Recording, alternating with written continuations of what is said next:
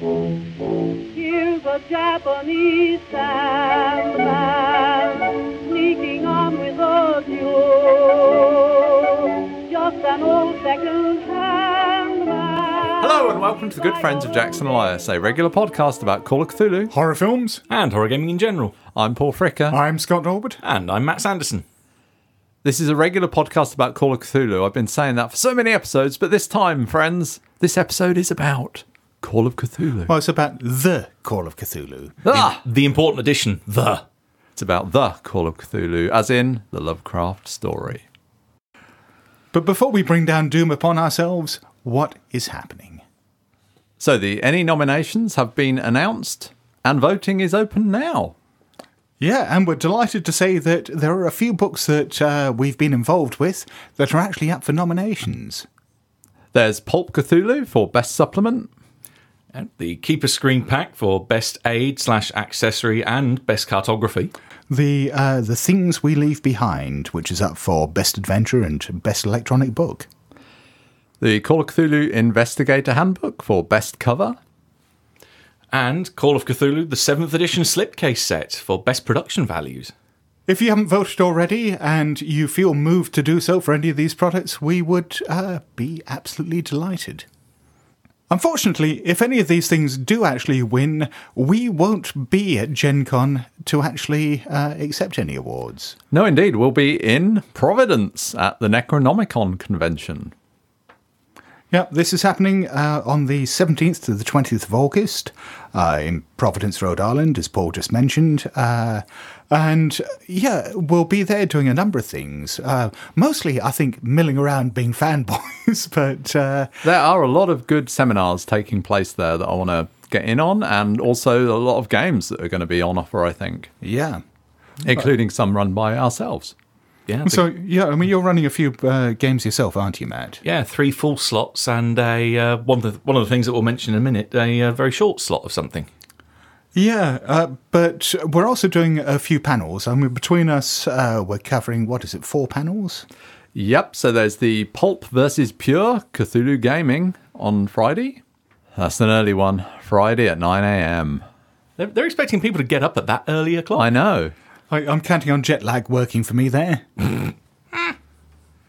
Yeah, then we're doing campaigns in Call of Cthulhu on Saturday morning. Yeah, there's a lot of morning stuff. At 9 o'clock again. Yeah, oh God, they hate us, don't they? Then at a more sensible and reasonable hour on Saturday from 12 till 20 past 1, the Miskatonic University podcast and the Good Friends of Jackson Elias together, live. Well, I hope we're going to be live. Yeah, this is going to be the real thing here. So we're meeting up with our friends from the Miskatonic University podcast. There's going to be a room full of us, and that's just the podcasters, talking about what makes your game Lovecraftian. Yeah, I'm really, really looking forward to that one. I mean, not just because I think it's going to be an interesting topic to talk about, but because after having been on the Miskatonic University podcast a couple of times, after having played in games with a number of the MU people, I'm actually going to finally get to meet them face to face. And then another one about Call of Cthulhu favourite scenarios on Sunday at that brilliant time of 9 o'clock in the morning once more. Yeah. And we are planning to record what seminars we can there. So, obviously the Miskatonic University one, the crossover episode with us, we will be putting that out. And I hope we can record all of the others and put those out as special episodes. And as Matt mentioned earlier, we've signed up to do a few slots of... how would you describe it, Matt? Kill the players! Characters! Pretty much, it's just a meat grinder, but it's fun. So this is a charity game that's been done for the Extra Life charity. It's a Call of Cthulhu. It's sort of an ongoing meat grinder of a game where they're drafting in multiple keepers. They've got lots and lots of pre-generated investigators on offer, and you basically go in there and die as spectacularly as possible. That sounds like every game of Call of Cthulhu I've ever run to me, but yeah. We'll see how it goes. Yeah, so if you are coming along to Necronomicon, then please do make yourselves known to us. We'd love to meet any of the people we've corresponded with and listeners and so on. It'd be great to see you there. Well, enough of that. What's it time for now? it's time, I suppose, for the Lovecraftian word of the week.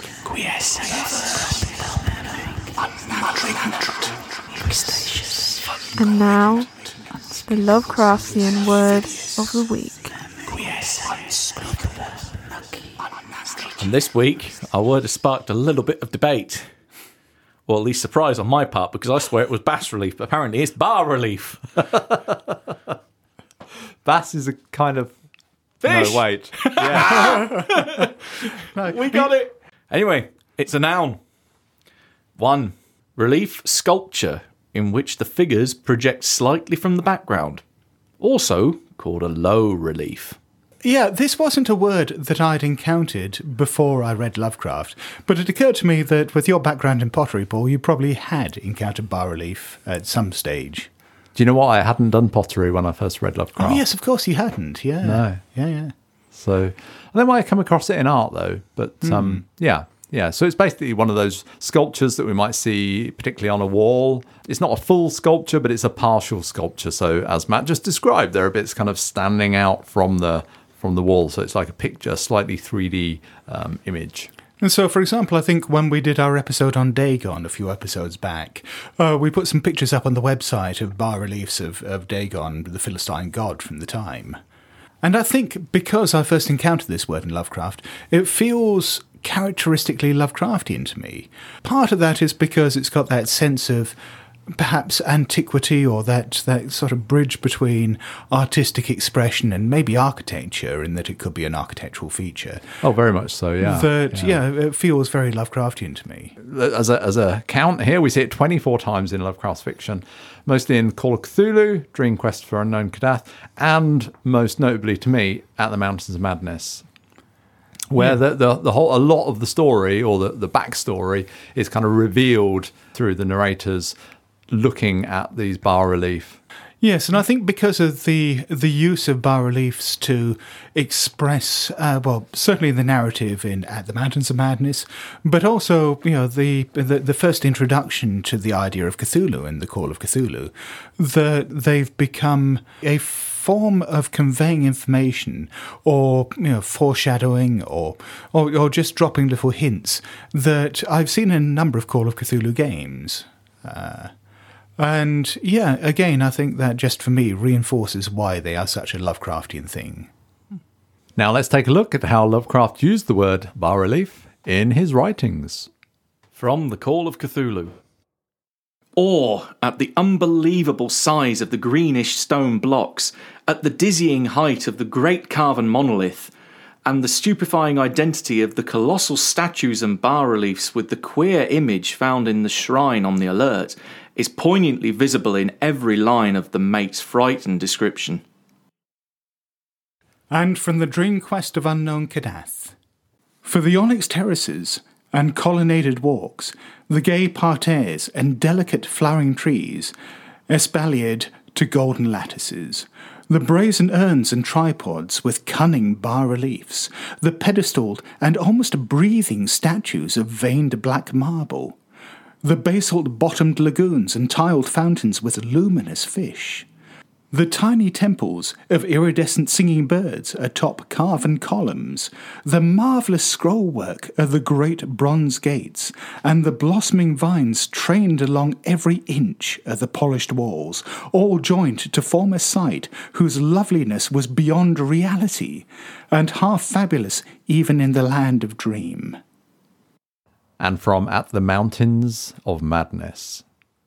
The tops of the buildings, which in the actual city around us had of course been weathered into shapeless ruins ages ago, were clearly displayed in the bas-reliefs, and showed vast clusters of needle-like spires, delicate finials on certain cone and pyramid apexes, and tiers of thin, horizontal scalloped discs capping cylindrical shafts.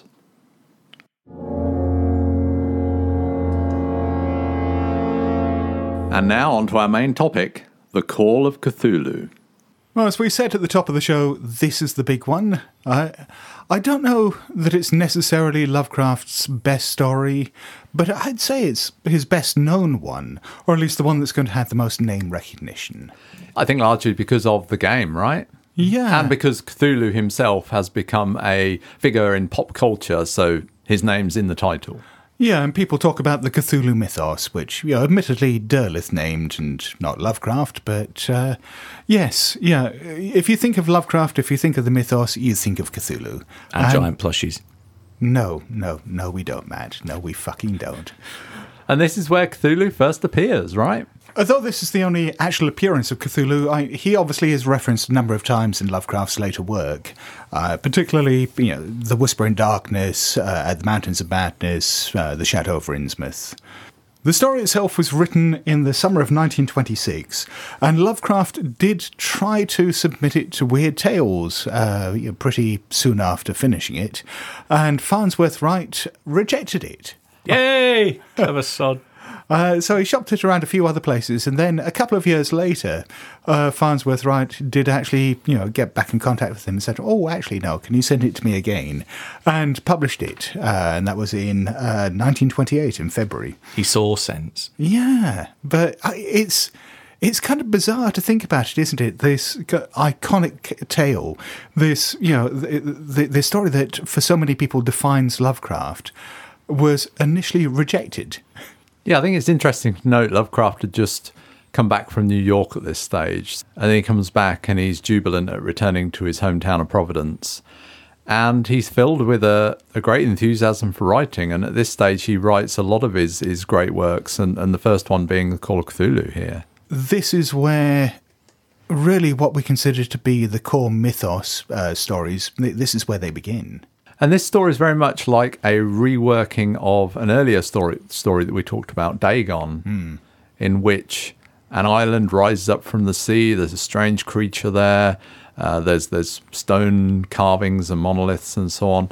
And, when we read that one, I was really taken with how much it foreshadowed things that would come. And, this is that thing.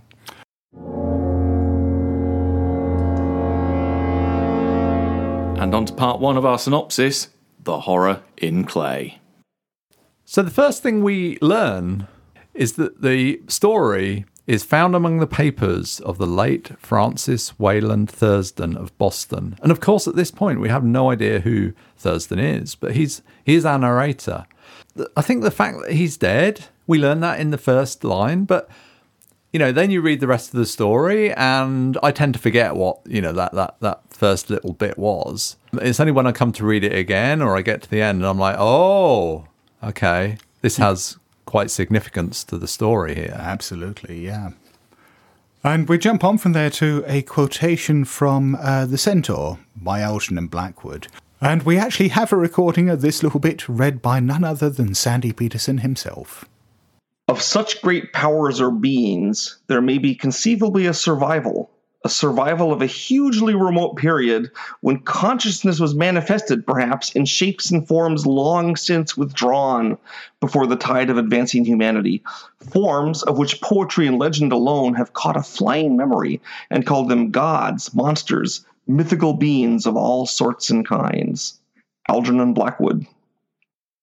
Then we open up with the first section, The Horror in Clay. The Call of Cthulhu is divided into these three sections, each of which tells a discrete part of the narrative. And the structure is really, really unusual in this respect. It's not just like 3 chapters of a longer story.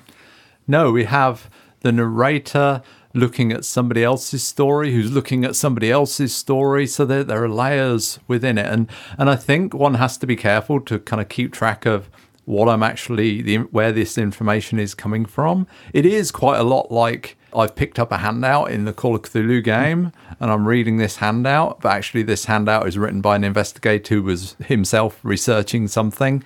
It's got that kind of layered feel to it. Yeah, when I've read this several times now, I've always thought of it almost like reading 3 short stories in one, that because they are so separate, but ultimately culminate in the same story overall. And it totally reinforces that bit in the opening passage about correlating the contents, about putting all this stuff together, which is exactly what Thurston, our narrator, has done. And that opening passage, I think, is one of the most iconic bits of writing in Lovecraft. That whole idea that knowledge will fundamentally destroy us because the universe is such a hostile and alien place that the human mind is not capable of absorbing all this knowledge, of piecing everything together, and actually getting through the process intact. The most merciful thing in the world, I think, is the inability of the human mind to correlate all its contents. We live on a placid island of ignorance in the midst of black seas of infinity, and it was not meant that we should voyage far. The sciences, each straining in their own direction, have hitherto harmed us little, but someday the piecing together of disassociated knowledge will open up such terrifying vistas of reality and of our frightful position therein, that we shall either go mad from the revelation or flee from the deadly light into the peace and safety of a new dark age. Thank you to Mike Mason for today's readings. There's an observation made by David Schultz, another author, who talks about the mythology that Lovecraft uses and it being more of an anti-mythology, that mythologies usually are there as a vehicle for humans. I mean, mythologies being human creations to kind of explain and find our own place in the universe, a place for humanity and how it kind of, how we link in some way. But this puts us, it doesn't help us at all. No, it reminds us how futile everything is, how insignificant we are. And how we have no place in it, really. Exactly, yeah. That the important stories are not our stories. I've wondered why, and we'll talk to Sandy Peterson about this in an interview later. I've wondered why, we have the game name Call of Cthulhu. But I mean, that encapsulates it, doesn't it? It's about trying to put together the information, but that very process will drive us mad. And that is at the heart of the Call of Cthulhu game. And that by learning said knowledge, as we'll discover as we get later into the story, that there are forces that will then suddenly appear in opposition to you. Yep. For a long time, the story of the Call of Cthulhu was actually in the game Call of Cthulhu. It was presented as an example of Lovecraft's work. And I think it's actually quite a good one in that respect, because this device, which we're about to drill into in a bit more, is the narrator getting this box of effectively handouts and piecing them all together, making sense of them, and then extending that and conducting his own investigation. And fundamentally, that is almost the template for the archetypal Call of Cthulhu scenario. Yeah, I mean, unfortunately, that story is no longer in the core rulebook, but that was back at a time when the internet wasn't so ubiquitous. But now, if you want the story, you can find this story or any of Lovecraft's stories easily online. Just Google it and you can go directly to it. There's the text. You can read it. And if you go on to YouTube, you can probably find people doing readings of it. Our narrator, Thurston, his uncle has passed away under suspicious circumstances we'll touch on in a moment. His great uncle. Well, we talked about names in a previous episode as well and how they can have a resonance and a meaning. And this guy's name is Angel. I'm not sure there's any Judeo-Christian reference to angels here, but it just seems... Wasn't it Angel Street that he lived on? Yeah, so Lovecraft lived on Angel Street, but the very use of the name Angel seems very evocative. Yeah, he's just doing what I did. That whenever I used to hunt for a character name, I'd turn around and have a look at my big wall of paperbacks, take the first name from one author and the surname from another. He just looked outside and saw the street name. Yeah, isn't that how Ian Fleming got James Bond? He stole it wholesale from a book on butterflies from him. Right? It was on birds. Yeah, it's the name of an ornithologist. And so in Matt's game, we meet J.R.R. King again. So he gets this box, this wooden box, and opening it up, it is like a Call of Cthulhu investigator's dream. And therein lie all these notes and so on. And indeed, you can buy one of these boxes an emulation of this very box from the H.P. Lovecraft Historical Society. I've never actually seen one in the flesh, but I would love to. I mean, having seen other stuff done by the HPLHS, their dedication to quality and authenticity is unsurpassed. But this box is absolutely fascinating because it contains newspaper clippings and this manuscript that Professor Angel has put together, but it also contains this object, this artifact, this bas-relief sculpture. Yeah, so there's this strange bas-relief sculpture. It reminds him simultaneously of an octopus, a dragon, a human caricature, a pulpy, tentacled head surmounted a grotesque and scaly body with rudimentary wings. This is a curious object, and one that is very open to interpretation of just how it might look, except for the fact, perhaps, that Lovecraft supplies us with a drawing of it later. Lovecraft's not really much of an illustrator, but he's not averse to doing some sketches, and he's done a few, and there is one of this very thing. Actually, of the later model, I think, but it portrays Cthulhu sat up on a little obelisk. Something we omitted to say was just how Professor Angel, our narrator's great uncle, died mysteriously in the winter of 26-27 after being jostled by a nautical-looking Negro. Does that mean that he just had a anchor tattoo, or he had a porthole for one eye? What is a nautical-looking A parrot on his shoulder? I don't know. You're dressed like a sailor? I don't know. Seaweed in his hair. Big staring eyes. Out of all the words that Lovecraft uses to describe certain racial groups, this, for the time, was probably the most neutral. It's a word that obviously has, developed different connotations since Lovecraft's time. But, this is Lovecraft not trying to be too racist at this stage, for him. But, as we'll come across, there are other terms that he uses later in the story that are perhaps even more toe-curling. I feel like I'm playing some kind of like racist bingo with this story, because there are so many words in there that actually I haven't really encountered in other places or only touched upon, that I don't actually know if they are overtly objectionable or if they're just acceptable. So we've got Eskimo, Mestizo, Mulatto, Kankakis. We've got a whole bunch of words which... Yeah, and almost every single one is considered offensive these days. I think so. In fact, I think out of that entire list, every one is considered derogatory these days. Now, at the time as Lovecraft was writing it, that probably wasn't the case so much as it is now. Yeah. But that said, there's still plenty of other language that he uses in there, where he describes mixed race people as mongrels, degenerate. This is quite an uncomfortable story to go back to in that respect. And we'll touch upon this more at the time, I think, when we get into the swamps in Louisiana. Oh, God, yes. Even then, though, Thurston doesn't seem absolutely convinced at this stage that Professor Angel's death was unnatural. This is just the detail that he's thrown in, but it will acquire more importance as the story goes on. So looking through these papers, they recount his uncle's work back in 1925, when a young man by the name of Henry Anthony Wilcox of Providence, Rhode Island, comes to see his uncle bearing a bas-relief that he has made the very night before. The clay that he's made it of is still soft. He shows it to Professor Angel and declares that he made it the very night before in his sleep, in dreams. Despite the fact that this looks like an ancient artifact, it's just the fact that the clay's wet that gives it away. And apparently this was inspired by a dream that Lovecraft had wherein he had created this bas-relief himself and had gone off to a museum to show it to someone there and was told that it resembled this ancient artifact, and him being very, very disturbed that this museum curator or whoever it was had gone back and actually found this item and showed it to him, and that he had dreamt this same thing that was a pre-human artifact. What did this mean?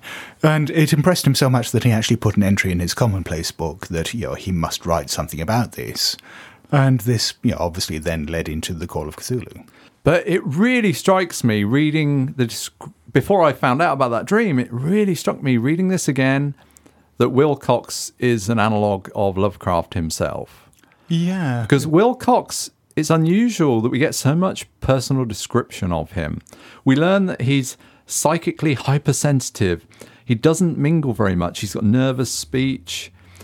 And he draws quite a lot on nocturnal imagery of dreams, which is something Lovecraft also did, as we just discussed. Well, it's not just that, but his dreams seem to be unusually vivid and lifelike. They consume him in a way that Lovecraft seemed to be consumed and dominated by his dreams. But it was this one thing that really tipped me over and convinced me.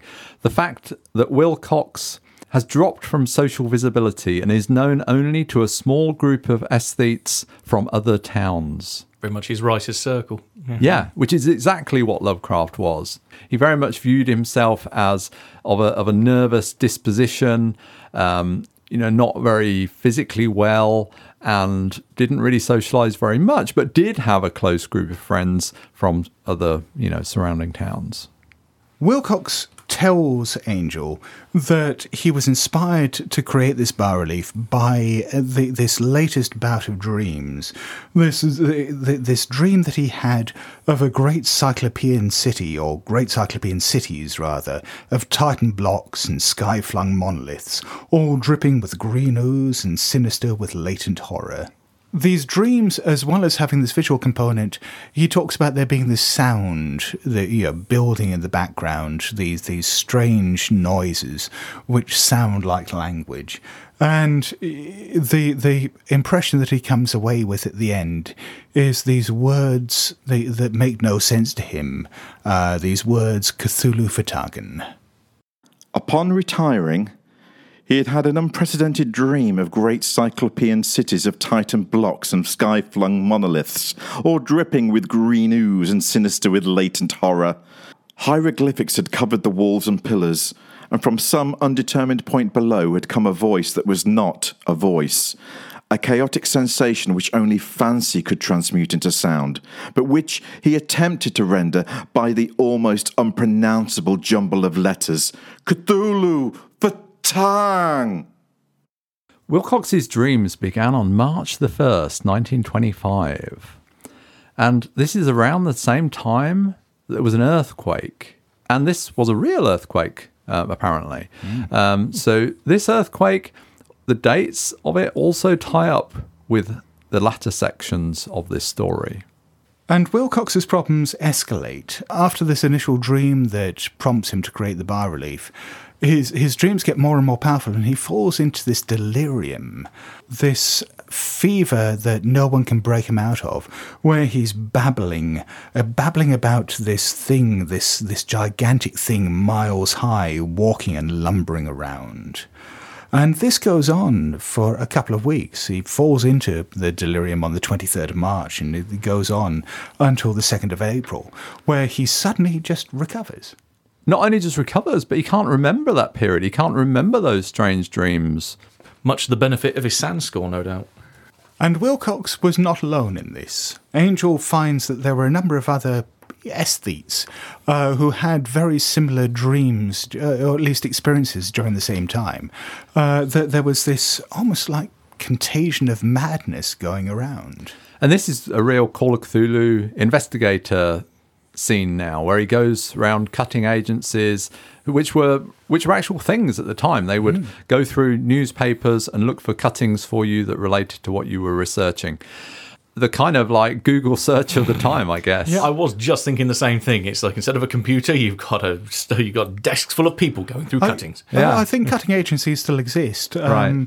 You get more specialised ones now as well, which deal with video and so I think I remember encountering them in.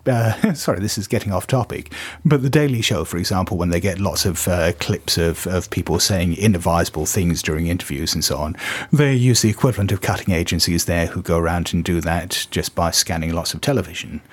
So, yeah, they never really went away. It's not something I've ever really made use of in a game, though. I've always had, the investigators would go to the library and look through the newspapers and so on. But I've not really thought of using cutting agencies. Yeah, I mean, you could actually effectively then use credit rating as your investigative skill because you outsource it.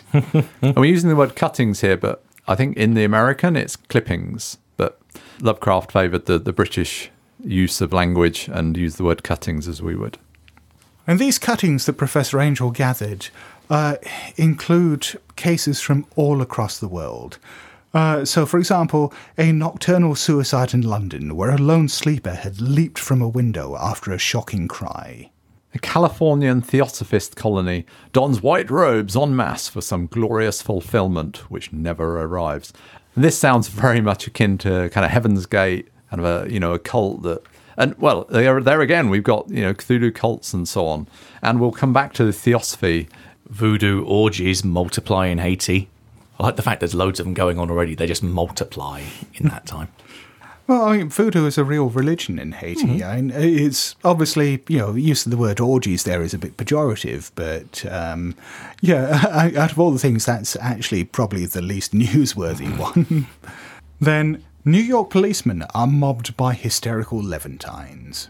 And then he talks about painters. A painter named Ardois Bonneau hangs a blasphemous dream landscape in the Paris Spring Salon exhibition of 1926. So this sort of ties in with the Surrealist movement, which was just taking off around then, or birthing around then. Yeah, and Lovecraft references the kind of futurism and cubism and the art movements which are relatively contemporary at that time. Throughout this whole story, really, I think that the whole Cthulhu thing very much, he's telling us it affects those of sensitive minds like authors and artists and so on. But also, this is something that, we've talked about on previous episodes, but it's the fact that... particularly playing Call of Cthulhu, we tend to see it as a period game.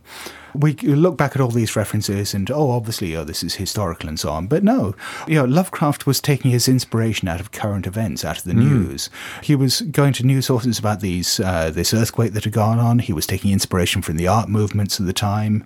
If we're creating our own Call of Cthulhu material, we are perfectly free to do exactly the same for the modern day. It is not just the 1920s thing. And then there's this whole wave of recorded troubles in insane asylums that only a miracle can have stopped the medical fraternity from noting strange parallelisms and drawing mystified conclusions. One thing we sort of skipped over is that this main paper that Thurston finds that Professor Angel wrote is divided into two sections. So the first one is talking about Henry Wilcox and his strange bas-relief and his dreams and so on. But there is a second one there as well, which is the narrative of Inspector John R. Legrasse of New Orleans. But in amongst all that, there's also all sorts of brief notes. Accounts of the queer dreams of different persons, some of them citations from theosophical books and magazines, all sorts of other comments about secret societies and hidden cults. And you touched very briefly on theosophy before, Paul. Theosophy kind of came about in the 19th century with Madame Helena Blavatsky, and it was a big thing at the time. She claims to have drawn her knowledge from people from, mystics from Tibet, these undying mystics that live in Tibet that have given her the knowledge, and they send it to her in dreams and sort of manuscripts that manifest. She was debunked by the SPR. The Society for Psychical Research. Yep, based in London. Still around today, a real thing. But the whole Theosophical Society, it was a massive thing at the time. And I think largely perhaps forgotten now, just its breadth of influence. So it talks about lost lands of Lemuria and Atlantis, and I think Mu as well, and various stages of mankind. If memory serves me right, I think we're the 5th stage, and there are these various stages. There were the Atlanteans, which was one stage. There was various prehistoric phases, and then there are phases to come, and one of these groups will manifest apparently in California. So these guys in white robes, they're perhaps trying to bring that about.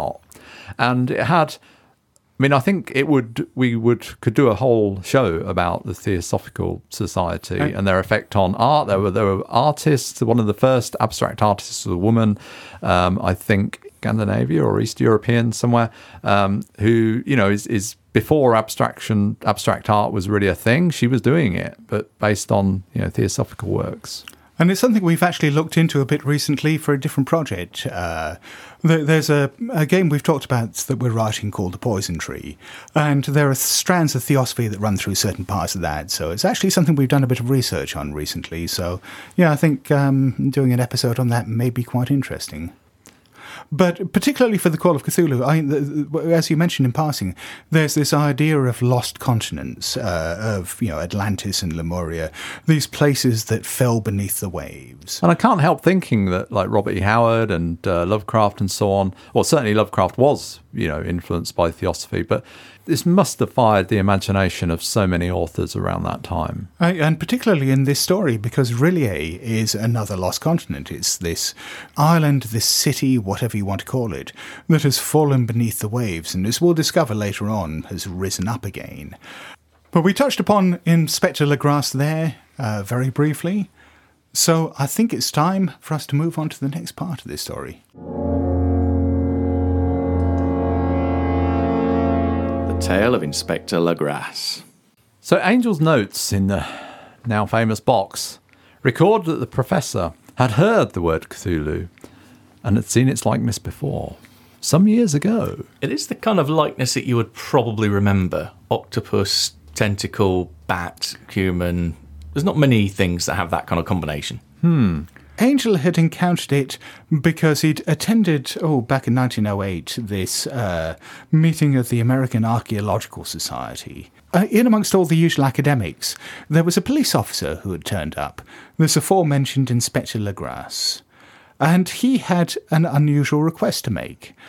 He had found this item, this statue, on a raid in the Louisiana Bayou. It was made of a strange greenish-black stone, and he knew the name associated with it, Cthulhu. And it resembles the figure that Professor Angel would later see in Wilcox's bas-relief. He now recognises. The statue that he's brought with him is described fairly vividly in the text. The figure, which was finally passed slowly from man to man for close and careful study, was between 7 and 8 inches in height and of a exquisitely artistic workmanship. It represented a monster of vaguely anthropoid outline, but with an octopus-like head and whose face was a mass of feelers, a scaly, rubbery-looking body, prodigious claws on hind and 4 feet, and long, narrow wings behind. This thing, which seemed instinct with a fearsome and unnatural malignancy, was of a somewhat bloated corpulence, and squatted evilly on a rectangular block or pedestal covered with undecipherable characters. The tips of the wings touched the back edge of the block. The seat occupied the centre, whilst the long, curved claws of the doubled-up crouching hind legs gripped the front edge and extended a quarter of the way down towards the bottom of the pedestal. The cephalopod head was bent forward, so that the ends of the facial feelers brushed the backs of the huge forepaws, which clasped the croucher's elevated knees. The aspect of the whole was abnormally lifelike, and the more subtly fearful, because its source was so totally unknown. One of the things that strikes me as interesting about the statue, which we'll come to when we see it in context in a bit, is the fact that it's not actually very big. So then we get into how Legrasse came to have this statue, this statuette. He gained it on a police raid taking place in the early 20th century. And he says they have 2 carriages filled with cops or people that have been deputised, I guess. Round up a posse. Yeah, it does seem like that. And an automobile. So this is kind of really early stuff, I think, in the sort of around 1908 time. And they got into the bayou because there was a settlement of squatters there, and people had basically just gone missing, and the police had decided to go and investigate this and had decided that there was a cult at the root of all this. But one of the things that I especially love about the setup for all this is the description of the area. This is something that, until I reread the story a couple of years ago, I'd forgotten completely. The raiders taken them into an ill-reputed area of the swamp that people just shun. And the reason for this is given as such. There were legends of a hidden lake, unglimpsed by mortal sight, in which dwelt a huge, formless, white polypus thing with luminous eyes. And squatters whispered that bat-winged devils flew up out of the caverns in inner earth to worship it at midnight.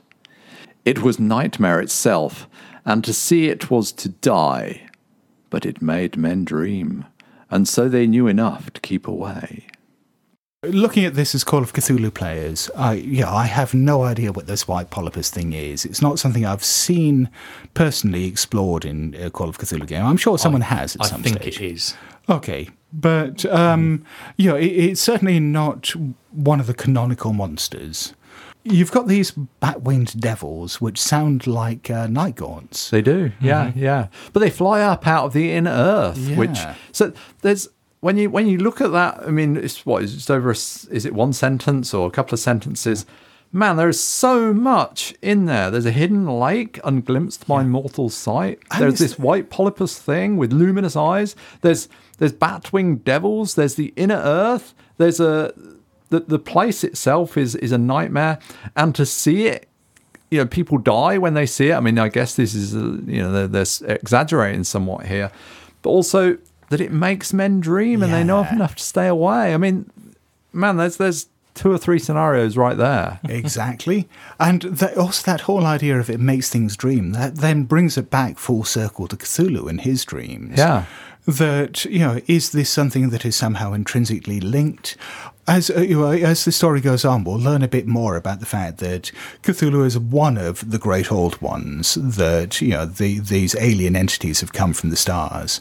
And if one of the properties of Cthulhu as an entity is that he broadcasts his dreams or spreads his nightmares amongst human minds, then it sounds like this may be perhaps a lesser great old one that has just ended up in this lake. But whatever it is, it's again beyond human understanding and absolutely terrifying. And I agree. I mean, I have actually ended up using this in a scenario for exactly that reason, just because it was so damned evocative. And one of the cops faints when he gets out at the horror of everything that's going on. And later on, Legrasse talks to one of the cops and gets an account of one of them kind of caught sight of this strange white polypus thing in the woods. There's kind of a second or third hand account here, but it's there. I really like the police at this era.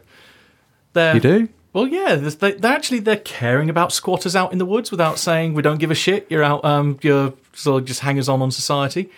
And the other one is he gets to take away evidence from the raid. Well, not only does he take away evidence, they round up a whole bunch of the celebrants at the cult orgy or whatever it is, and they take away about 47 of them? Yep, and kill another 5 in the process. But then when they try them, they find that only a couple of them are sane enough to be hanged. There's a caring, sharing society right there. Yes. Yeah, you're insane, we'll just put you in an asylum, it's fine. Building on what you said, Matt, the number of things I see on Facebook about, police conduct, I think they'd probably get away a lot worse today. Maybe I shouldn't say that.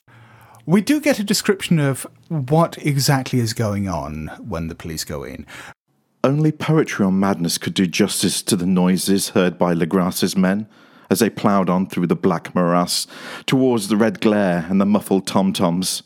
There are vocal qualities peculiar to men and vocal qualities peculiar to beasts, and it is terrible to hear one when the source should yield the other. Animal fury and orgiastic license here whipped themselves into demonic heights of howls and squawking ecstasies that tore and reverberated through those nighted woods like pestilential tempests from the gulfs of hell.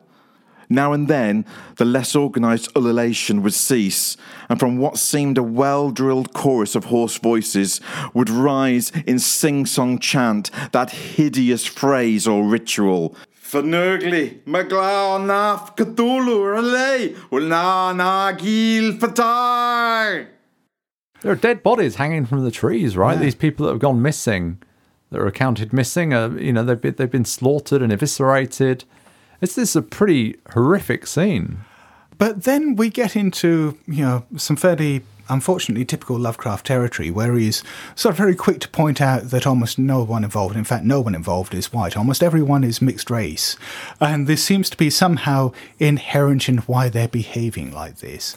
And this is sort of a very uncomfortable thing in this story for me, which is, we see this over and over again, that when you get the influence of Cthulhu in his dreams and so on, you get it influencing, say, someone like Wilcox, and he goes into a delirium and creates art. He makes a nice sculpture. Yeah, you get theosophists in California, and they, don white robes and, carry out a ritual. It happens to people who aren't white, and they just go kill crazy and become animalistic and degenerate and, for fuck's sake, Howie, just for fuck's sake. It is probably the single passage I can think of where the word mongrel is used more than any other time I can think of. Yeah, mongrel and degenerate. And, would this aspect of the Call of Cthulhu make it difficult for either of you to recommend it as an introduction to Lovecraft for new readers? I'm going to say no, but it's probably just me. No, I'd err on the side of no as well, because I think the rest of the story has enough meat and horror to it and colour and wider significance in terms of the mythos that I think that is enough to make it a recommendation for me. Yeah, and I do largely agree with you. I suppose what I'd do is I'd kind of warn people in advance. I think make the point this was written nearly 100 years ago. If this were written today, then I think that would be a serious problem. But, when you read things like, say, Heart of Darkness or whatever, we have to read them with a different eye to those things, I think. I guess so. I do actually agree with you. But the counter-argument I always have to that is, we talk about Lovecraft being of his time or these stories being of their time. But the point is the people who are reading them now are not at that time. Whatever arguments you may want to put forward about people being oversensitive or too politically correct and so on, the fact is that, stuff like this can actually hurt. And I think it's only fair to warn people about it. Now, of course, the raid takes place, and I guess a lot of heads get busted, and people get rounded up and put in the carriages and taken away. But a lot of the information here now comes from Legras when he talks and interviews the people that have been taken prisoner, particularly one by the name of Old Castro. Between talking to Old Castro and the other cultists there, he learns that what they're worshipping, what they're doing all this in glory of, is this idol which represents something that they call Great Cthulhu. They worshipped, so they said, the great old ones, who had lived ages before there were any men, and who came to the young world out of the sky. Those old ones were gone now, inside the earth and under the sea, but their dead bodies had told their secrets in dreams to the first men, who'd formed a cult which had never died. This was that cult, and the prisoners said it had always existed and would always exist, hidden in the distant wastes and dark places all over the world, until the time when the great priest Cthulhu, from his dark house in the mighty city of R'lyeh under the waters, should rise and bring the earth again beneath his sway. Someday he would call, when the stars were ready, and his secret cult would always be waiting to liberate him. And I think that's a really interesting thing there. It's just a throwaway bit, but the great priest Cthulhu. Now, we think of Cthulhu in the Cthulhu mythos, possibly because it's got his name right there in the title, as being some kind of ultimate god. But no, in this, he's a priest. And we have to moderate these things somewhat by these are the interpretations of the Cthulhu's lore by some what appear to be crazed cultists in a swamp. Well, yeah, and that's another really interesting point. I mean, we don't know how they got hold of the statue. We don't know what they really understand. I mean, this is things that they've picked up word of mouth. When we get round to talking to old Castro, he obviously seems to know a reasonable amount. But one thing that struck me very much reading this is how little the cultists really know. That, they've got these little impressions. They know that there is this entity. They know that this is his representation, his idol. Castro knows that, there are references in the Necronomicon to, that great couplet, that is not dead which can eternal lie, and with strange eons even death may die. Well, this is kind of mirrored in the games as well, that you have a load of grunt-level cultists that just run around with guns and knives that you kill off and they don't seem to know anything, but you have this head honcho who has the little scraps more. Yeah, except in this case, I don't even see the head honcho there. I mean, he's got, Castro's got scraps more, but he doesn't necessarily seem to be this Machiavellian organising figure. He's not pursuing, some larger agenda. I mean, yes, all right, they're performing these sacrifices and these rites in the hope that they'll raise the great old ones. But fundamentally, they're waiting until the stars are right. I mean, Cthulhu, pops up in this story, but that's because of an earthquake. It's not because of anything they're doing. What are they doing? Thinking of the head honchos, there is mention of these undying cult leaders in Tibet. Yeah, the deathless Chinamen, as they're described. And so, it's the idea that there are perhaps these more clued-in people. But these folks running around in the swamp aren't those. They really don't necessarily know what they're doing. And I think, from a Call of Cthulhu perspective, I find that's quite an interesting thing, that when we portray cults in Call of Cthulhu, we quite often do so from the point of view of, they are working towards this grand ritual which will bring back such and such, or obviously they know all about the mythos and they're doing, casting these great magics and doing this particular thing. This is just a bunch of idiots running around stabbing people. Well, later on we learn kind of a foretelling about what people will become when the old ones rise, that they'll become crazed and they'll run around, and the great old ones will teach them new ways of killing and taking joy in all this. Yeah. And they seem almost like they're doing that already. And I think that reference to becoming degenerate is almost kind of reinforcing that they are almost what is to become of humanity, perhaps. That cult would never die until the stars came right again, and the secret priest would take great Cthulhu from his tomb to revive his subjects and resume his rule of the earth. The time would be easy to know, for then mankind would have become as the great old ones, free and wild and beyond good and evil, with laws and morals thrown aside and all men shouting and killing and revelling in joy. Then the liberated old ones would teach them new ways to shout and kill and revel and enjoy themselves, and all the earth would flame with a holocaust of ecstasy and freedom. Well, except even then, can we actually believe any of that? Because this is the cult saying all that. This is this bunch of idiots who, patently seem to understand nothing. What we're picking up about the great old ones in Cthulhu is that they are so utterly alien and beyond our understanding. Why would they care about making us do all these things? Surely this is just us looking in the mirror they present, seeing our worst instincts and thinking, right, I don't understand any of this, so therefore, I'm free to do whatever I want.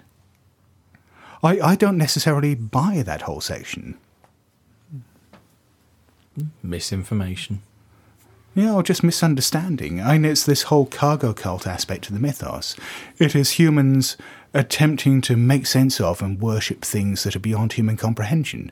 Except it does seem to tie in. I mean, there's this reference to the human cults helping when the time comes right, the stars come right, and the city of Relay rises up, that the humans will come to free Cthulhu from his tomb. You know, in our last section, that does seem to happen with the sailors. Yeah, I suppose so. I suppose they sort of break the seal on that. So it seems like there is a kind of a knowledge and a function for these people within the, within the Cthulhu universe. Maybe, but again, we're sort of inferring quite a lot there. I mean, we don't know necessarily that, when the stars are right, Cthulhu wouldn't just walk out of his tomb himself.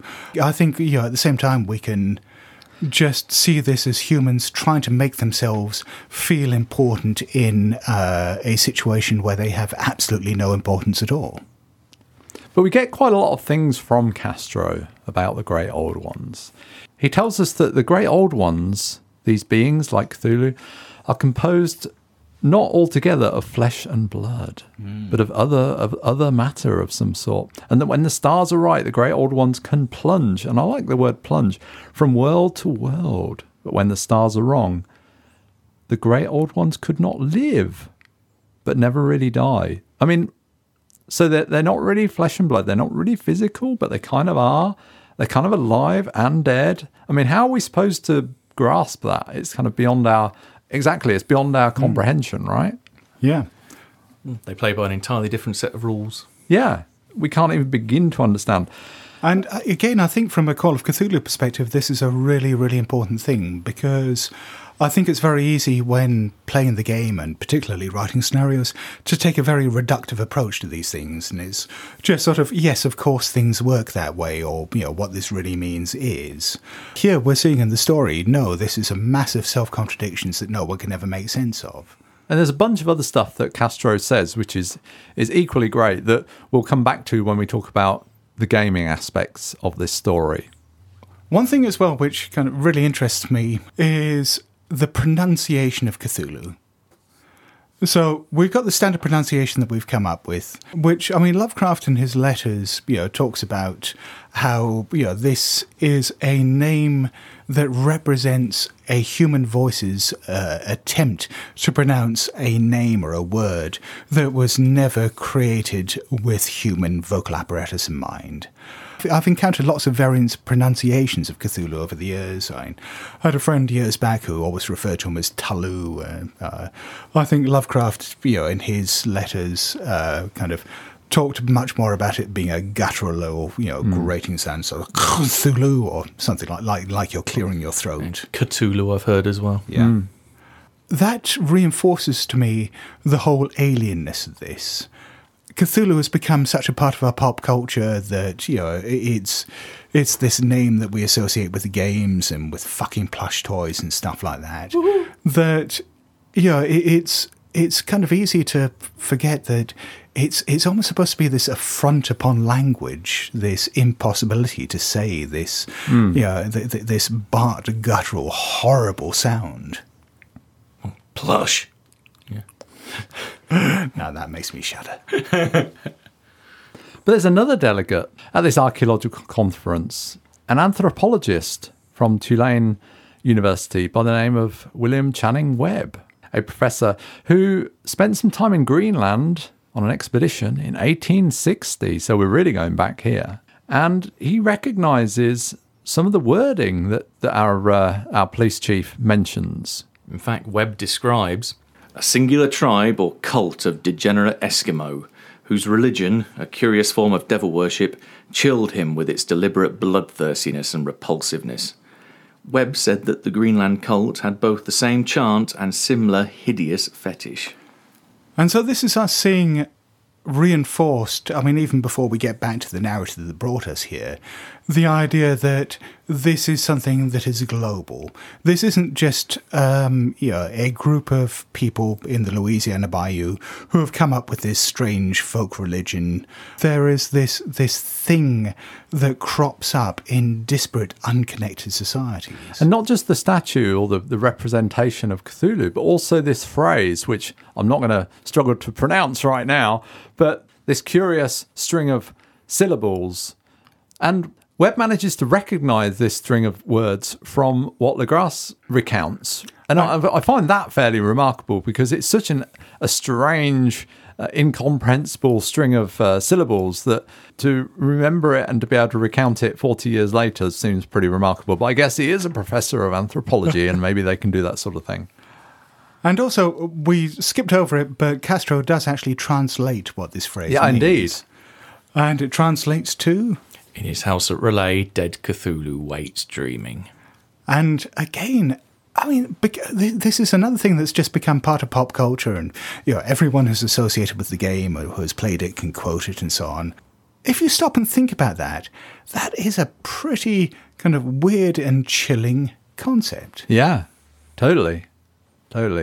He's dead, he's dreaming. And waiting. It's all in there, in a dozen words or so. I like the fact he has a house. He doesn't have a castle or he doesn't have a great big lair. It's just a house. So Yeah, three, which three just bed makes semi it and seem Relay. more mundane somehow. But yeah. And so we cut back to Thurston, going through his uncle's documents. And at this stage, I think he is completely hooked. That, he's seen the pieces come together the way that his uncle, or his great-uncle, saw the pieces come together. And though, I mean, that said, he's still looking at this in a very detached academic way. He isn't emotionally connected with it. He isn't necessarily a believer. I mean, this is like, what you had in Call of Cthulhu 7th edition. He's got the Cthulhu mythos there, but he hasn't become a believer yet. Yeah, he's not really had anything to convince him yet, I don't think. And yeah, he's looked through Angel's box of notes, his uncle's box, and he's gone to some cuttings agencies and got more stuff about what was going on at the time. But for the most part, we've just got him sat in a room looking through handouts, right, as a player character. And this has been like over half the story. Over half the game is just you looking at handouts. Okay, make a roll. I don't know. That's not the most exciting game. But now he decides that he's going to leave his house and go round the corner and call on our old friend, the artist Wilcox, and go visit him and see, just what was the deal. So he goes round there, and we get a classic bit of Lovecraft, really, that we get this description: Wilcox still lived alone in the Fleur-de-Lis building in Thomas Street. A hideous Victorian imitation of 17th century Breton architecture. Outrageous! Never mind the monsters sleeping under the sea. Yeah. This is bad architecture. You just want brackets 1d3/1d10 at the end. It would be. It's an affront to your artistic sensibility. Oh. Yeah, I mean, Lovecraft, was very passionate about architecture and very emotionally moved by it. So, this is clearly him, venting about that. It is a real place, and, you can look it up. There are illustrations of it. It's there in Providence, and it's a really nice looking place to my eyes, at least. It's just funny to me that Lovecraft's so, outraged by... You passed your sand roll. Yeah. We'll have to visit it when we visit Providence next month. Just not fall into its front door through an angle that's not meant to be there and disappear entirely. I'm just going to take this quote with me and yell, what a hideous Victorian imitation of 17th century Breton architecture from the other side of the street. I'm sure they're tired of people doing that. There's probably a plaque outside saying, please do not shout about the architecture. We should record this and put it on the blog, I think. Thurston is pretty well convinced at this stage that his great-uncle's death wasn't natural. But yeah, as I said, his interest. Well, I in think all he's this raised is- his suspicions, hasn't it? It's kind of he's starting to put all these pieces together, but now he's kind of run out of steam. I think. He hasn't really got to the stage of conducting his own investigation, and he hasn't really at this stage got any reason to. But then, events change. In gaming terms, I think our narrator Thurston is about to make an idea roll. But that's what we'll get to in part 3.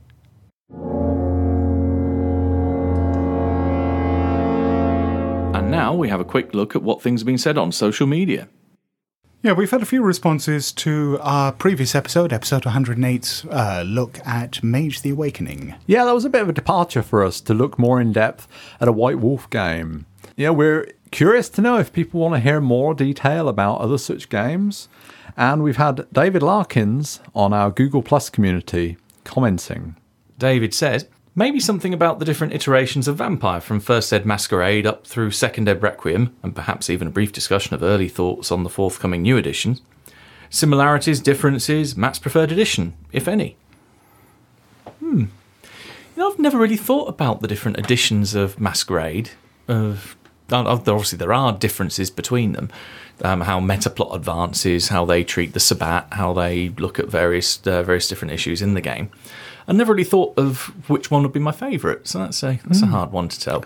But yeah, maybe a sort of high-level overview of the evolution of Vampire across different editions. And personally, I think I'd be quite interested in something like that because, you know, there are so many different versions of Vampire that if I were a new Vampire player coming in to this, and I've played very little Vampire, where would I start? What would I want to play? What are the options?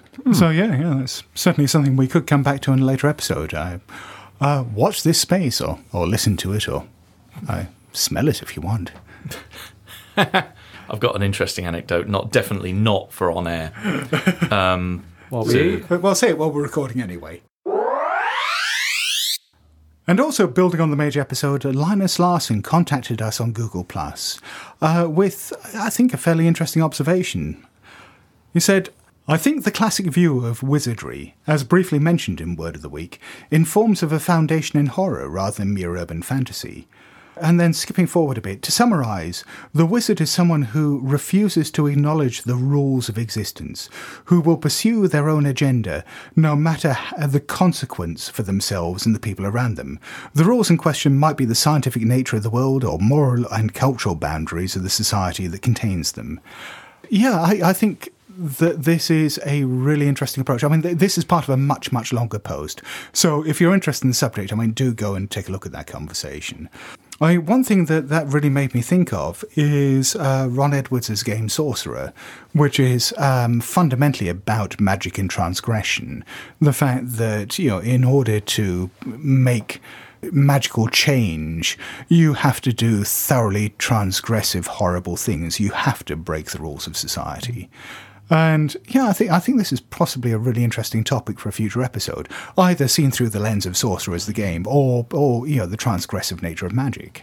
It makes me think that in the previous episode, when we talked about, we were making fairly light of it, that when we think of wizards and we think of like Gandalf or Dumbledore, but it makes me think, I've talked before, when I'm playing a Call of Cthulhu in a historic period and I get a sword, suddenly I feel like I'm playing D&D, or at least, it's easy to accidentally fall into playing a D&D type game if it's in the Roman or Dark Ages era. And, I think that's probably to be avoided unless you want to do that, but it's an easy trap to fall into. And I think when we play, wizards or people with spells, maybe we also, a bit of us kind of, an easy trope to fall into in your head is almost, I'm a bit like Gandalf. There's that kind of easy parallel, but equally, that's something to be avoided. And also again on G+, Daniel Carroll says, one of the first Good Friends episodes I listened to was Relay Roulette, where you randomly picked a spell from Matt's spreadsheet and devised a scenario around it. As is pretty evident at this point, I'm a big fan of the Call of Cthulhu monsters, so I was wondering if you'd ever considered doing a similar episode using them. I know you've done your top 3 already, but I'm more interested to know in how you would utilise a creature outside of your wheelhouse. Yeah, and I think we could have some fun with that. I don't know if perhaps we could use the index number or the page numbers of the Malleus Monstorum, perhaps. and roll randomly on there. But yeah. Yeah, I think that'd be quite an interesting one to do. Obviously, we'd have to avoid like deep ones and ghouls, I think, but try and use more unusual monsters, maybe. But or unique ways of using those creatures. I mean, there are so many in the Malleus Monstorum. If we, rolled until we got some of the more unusual ones, yeah, The Desh. They're a very unusual one. I think I've only seen them used once. What you're missing listening to this is Paul and I looking blankly at Matt. No, I've come across the Desh, but yeah.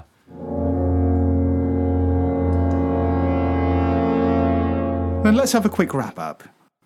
Obviously, it's a bit early to give our overall impressions of the story, but as we've mentioned before, this is broken into some fairly discrete chunks. The narrative structure in this is, I think, probably one of the strongest aspects of it. And the power of the writing as well, and how concise it is as his writing in this is so... It doesn't do that thing, I think, that people criticise him for the overuse of, unusual adjectives and so on. It's quite plain, on-the-page writing, I would say, especially Mostly. for Lovecraft. Yeah. And as we said about that bit in the swamp, so many of the sentences, there's so many things going on in there that it really bears rereading.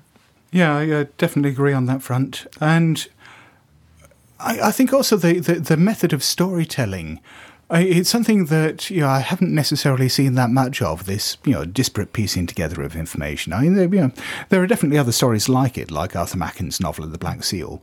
But, this is... I find it an absolutely compelling way of bringing all these elements together. The only time other than this that I can see the device having been used is in the first season of Urban Gothic, where you had 12 stories which were, up until that point, you thought were completely disparate, completely unrelated. But then you come to the 13th episode in the series, and suddenly, oh shit, they are all linked. So a time back, we spoke with Sandy Peterson, original author of Call of Cthulhu, about H.P. Lovecraft for episode 100. Now, when we had him online, we decided to also talk about the Call of Cthulhu story because we knew this story was coming up. And here's that interview now. We're pleased to have Sandy Peterson with us again. Hi there, Sandy. How you doing? I'm good. How are you? I'm just dandy. All right, so we've got you on because we've been talking about Call of Cthulhu, the story, and clearly has a lot to do with a certain game. So one of the questions I'd like to ask you is, when I first heard about the game back in the 80s, I was like, the Call of what? I read it and how do I even say this? What was it inspired you to use the name of that particular story for the game? Okay, you're not. was that your decision? You're going to be disappointed in the answer. Ah. I wanted to call it Nemesis. Uh-huh. The original name that Chaosium gave it was Dark Worlds, and then they decided without that Lovecraft fans would have heard of the name Call of Cthulhu, so they should name it that. And they did it without any reference to what I said. So the name Call of Cthulhu is wholly from them. And in fact, so that's where it came from. I mean, I can see doing that today because Lovecraft seems like relatively quite a big deal. But back in the early 80s, that was my argument at the time. I said, who knows what Lovecraft is, right? But what a Cthulhu is. They said, oh no, if they know about Lovecraft, they'll like this. I think they had the same expectations I had, which were that it would be an obscure cult game that would sell a few thousand copies and then die the death in a few years after the fans had reamed it out. But then it spread out. And other people, I think because of the contrarian nature where it's different from every other role-playing game because it's not about combat and progression, that what happened is that people started going into it. A few years ago, I was at a Lovecraft movie fest in Portland, Oregon, and they gave me an award, a Howie, a little statue of Lovecraft.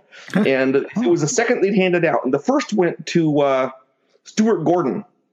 And I got the second, and they said that the reason that we got these was because it was their opinion that the reason Lovecraft is widely known today was from two sources. One was Stuart Gordon's movies, which we featured Lovecraft, that kind of went through the nerd horror audience, and the other was with my game Call of Cthulhu, which went through the other part. So those two prongs of Lovecraftian awareness made what triggered Lovecraft being known today. And if those hadn't been there, then he would not be a meme now. So yeah, well, in fact, I did wonder whether it was even one stage further. The fact that out of all the Lovecraft stories that could have been chosen as titles for the role-playing game, that because it's the Call of Cthulhu, that this probably has an awful lot to do with why Cthulhu as a character has become so iconic. Probably even more so than Lovecraft. That may be. I agree. Combined with Lynn Carter deciding that the Cthulhu mythos is what he should call this, or actually, I guess maybe August Leth even, because Lovecraft called it Yog-Sothothery. Yes, he didn't do it, right? So that was all part of the thing. All those things put together, and yeah, Cthulhu is more famous partly because, although to give Stuart Gordon his due, he did not have Cthulhu in his tales. They were totally obscure Lovecraft stories, right? Yes, yeah. And the title Nemesis, I mean, clearly, the kind of the downfall of humanity or whatever. Did the name Nemesis mean something more to you? I liked it because it was the title of Lovecraft's poem, and I wasn't because I wasn't a huge comic fan. Now, every once in a while, I try to propose the word Nemesis for another one of my games, and I'm always shouted down by my team because in their head, Nemesis is a comic book term. But in my head, it's not. So, that's not how I think of the word nemesis, but they do. So, yeah. Well, and of course, the name was used some years ago for a mashup of what was it, the One Roll Engine and Unknown Armies for playing Call of Cthulhu type games. So yes, it has actually been used since then. Maybe I'll never get to use it. So obviously we're talking about the story of the Call of Cthulhu.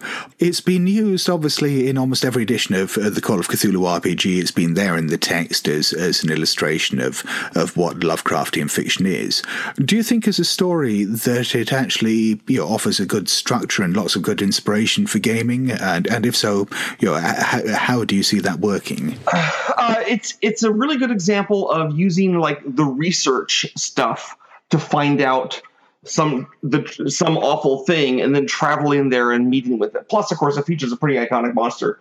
So I think it's useful in that regard. It shows you, because most of the story, there's not combat or conflict. I mean, I guess if in a story, I would probably have the events like in Louisiana and aboard the Alert to be things that happen to the players, right? Because that would be more exciting.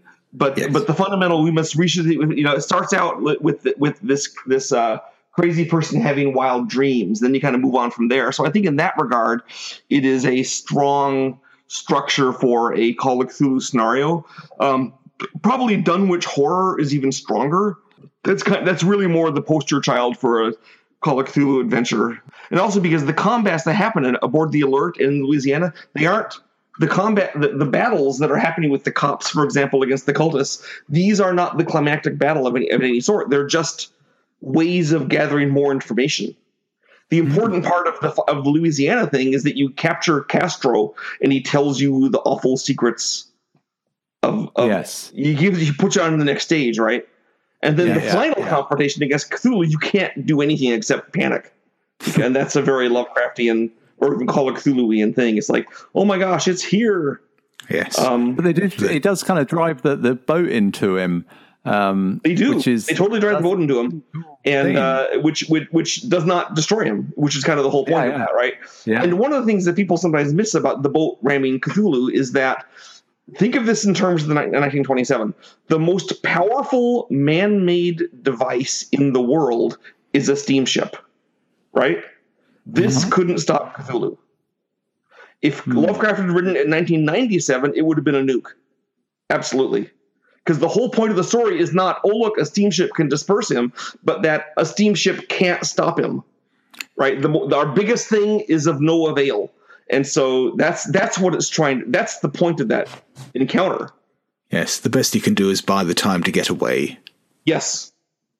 In terms of gaming, I mean, you mentioned the Dunwich Horror is a really good fit. I mean, that seems to have more of a lend itself to more of a party play kind of thing, whereas many of his stories seem to be one protagonist. Are there any other stories that you've taken inspiration from for gaming? You know, Lovecraft's particularly stories, or that you feel are a particularly good fit for transferring across. Besides what I mentioned about the Dunwich Horror, for example, or Call of Cthulhu. I mean, obviously, like I went through all the stories and combed them for references that would make useful things. One of the features of Lovecraft's tales, which was not useful to me, that I still wanted to try to incorporate, was a lot of his tales are about something that happened in the ancestral past.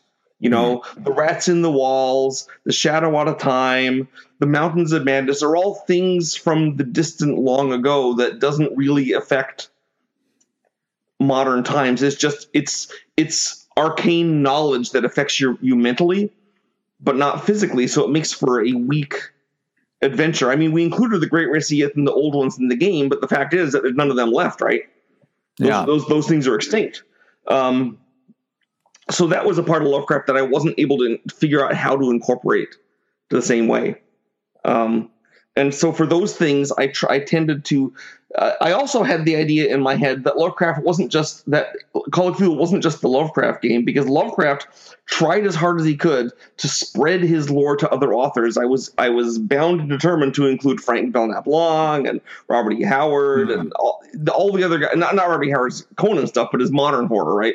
That he also wrote, Clark Ashton Smith and all these guys in the tales and their events. And from there, since I'm already including these things, and I'm saying, well, you know what, Lovecraft loved Arthur Machen's stories, and he loved the stories by William Hall. I should put those in. So it kind of spread to become, the other characters. There's never been a more perfect Lovecraft investigator character than William Hope Hodgson's Carnacki. Yes. Right? Yeah. So all of that kind of played together in how, in my head, Call of Cthulhu was supposed to be.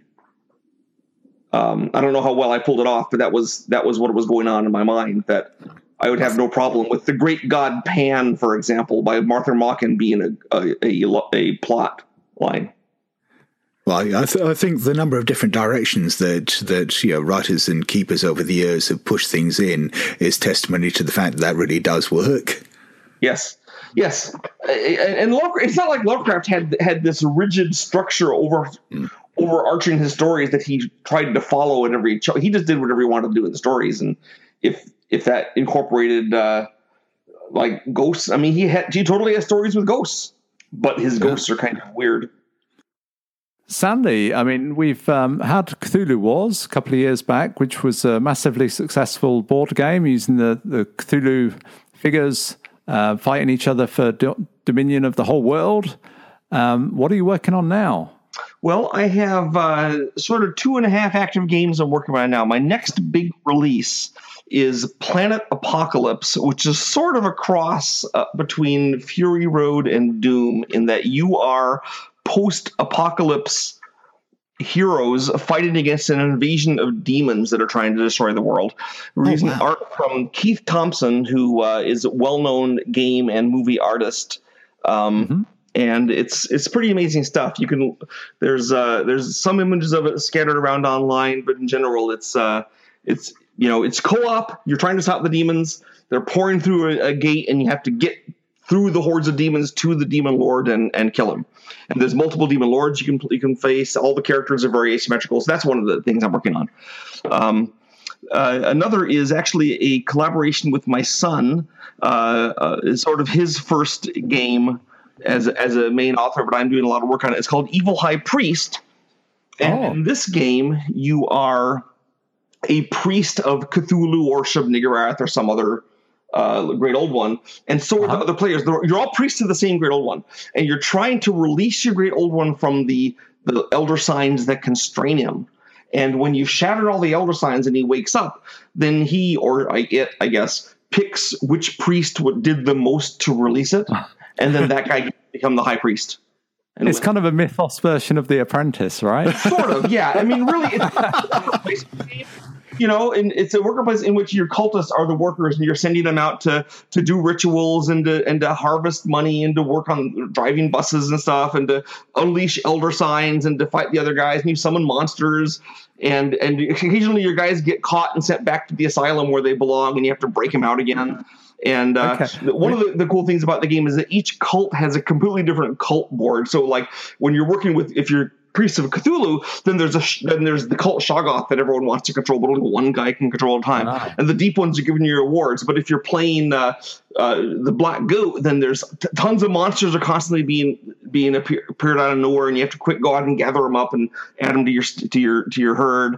If you're playing Opener of the Way, then your cultists tend to mutate into horrible monsters and go off and do their own thing, and you have to try to figure out some way of getting them back or using their new powers. And so every faction is different. Every time you play it, you put on a new cult board and it's something different. So that's that game. It sounds like there's quite a lot of scope for comedy in that. I don't know if that's intentional. Yes, I know, because you're dealing with these cultists, and you literally, like, they're crazy, right? So there's problems with they have problems. And you're dealing with that, and you're also trying to do your thing, and the other players are trying to get. It is very much. It's not a comedy game because ultimately you're trying to release Cthulhu to eat everyone in the world, but it's also not. Well, you've played Cthulhu Wars, right? Sure. The topic is relentlessly grim, and we held to that all through it. But when you're actually playing it, people are having fun. They're lighthearted. They're laughing at each other. They're smack talking. I think this. Right, so that's Evil High Priest is the same way. Planet Apocalypse and Evil High Priest are planned for a fall campaign, and then next year is a huge 4X space game I'm doing, which the name is not yet trademarked, but in which you play various alien races battling over a star cluster. With diplomacy and combat and colonization all involved, and tech trees and stuff. So, nice. Yeah, and on the RPG front, I mean, obviously you've done that book that's in development at the moment with Mike Mason, Tales of Sandy Peterson. Yes, and I've got the Pathfinder thing that we're doing, which I'm quite proud of, because now I don't know anything about Pathfinder except that it's a role-playing game, but I do know about the Cthulhu mythos, so I've put new things and ideas in there for the Cthulhu mythos. So, for example, I've explained how the non-Euclidean aspect affects Hastur and these various gods and how they're nasty. And nice. So, do you see yourself doing more RPG stuff down the line? Every time I've done it over the last little while, I've kind of been dragged into a kicking and screaming, so I guess that will continue. But I feel pretty fulfilled doing the board game stuff, so... barring more people saying how you must do. Well, a lot of people have wanted me to do a Sandy Peterson Cthulhu Mythos for D&D, which I don't play D&D. I play RuneQuest and Call of Cthulhu, right? But since I've already written all the background stuff for the Pathfinder, I see no reason why I wouldn't release that for D&D. I wouldn't have to do any work on it. It'd be, I guess that sounds lazy, but marvelous. Okay, well, that wraps up our interview with Sandy. So I'd like to say a big thanks to Sandy Peterson. Thank you, Sandy. You're most welcome. And we'll put links to some of the products that you mentioned on the show notes. So that's it for this first part of our exploration of the Call of Cthulhu. Join us next time, friends, when we dive into the madness from the sea. So until then, it's a good night from me. It's cheerio from me. And farewell from me.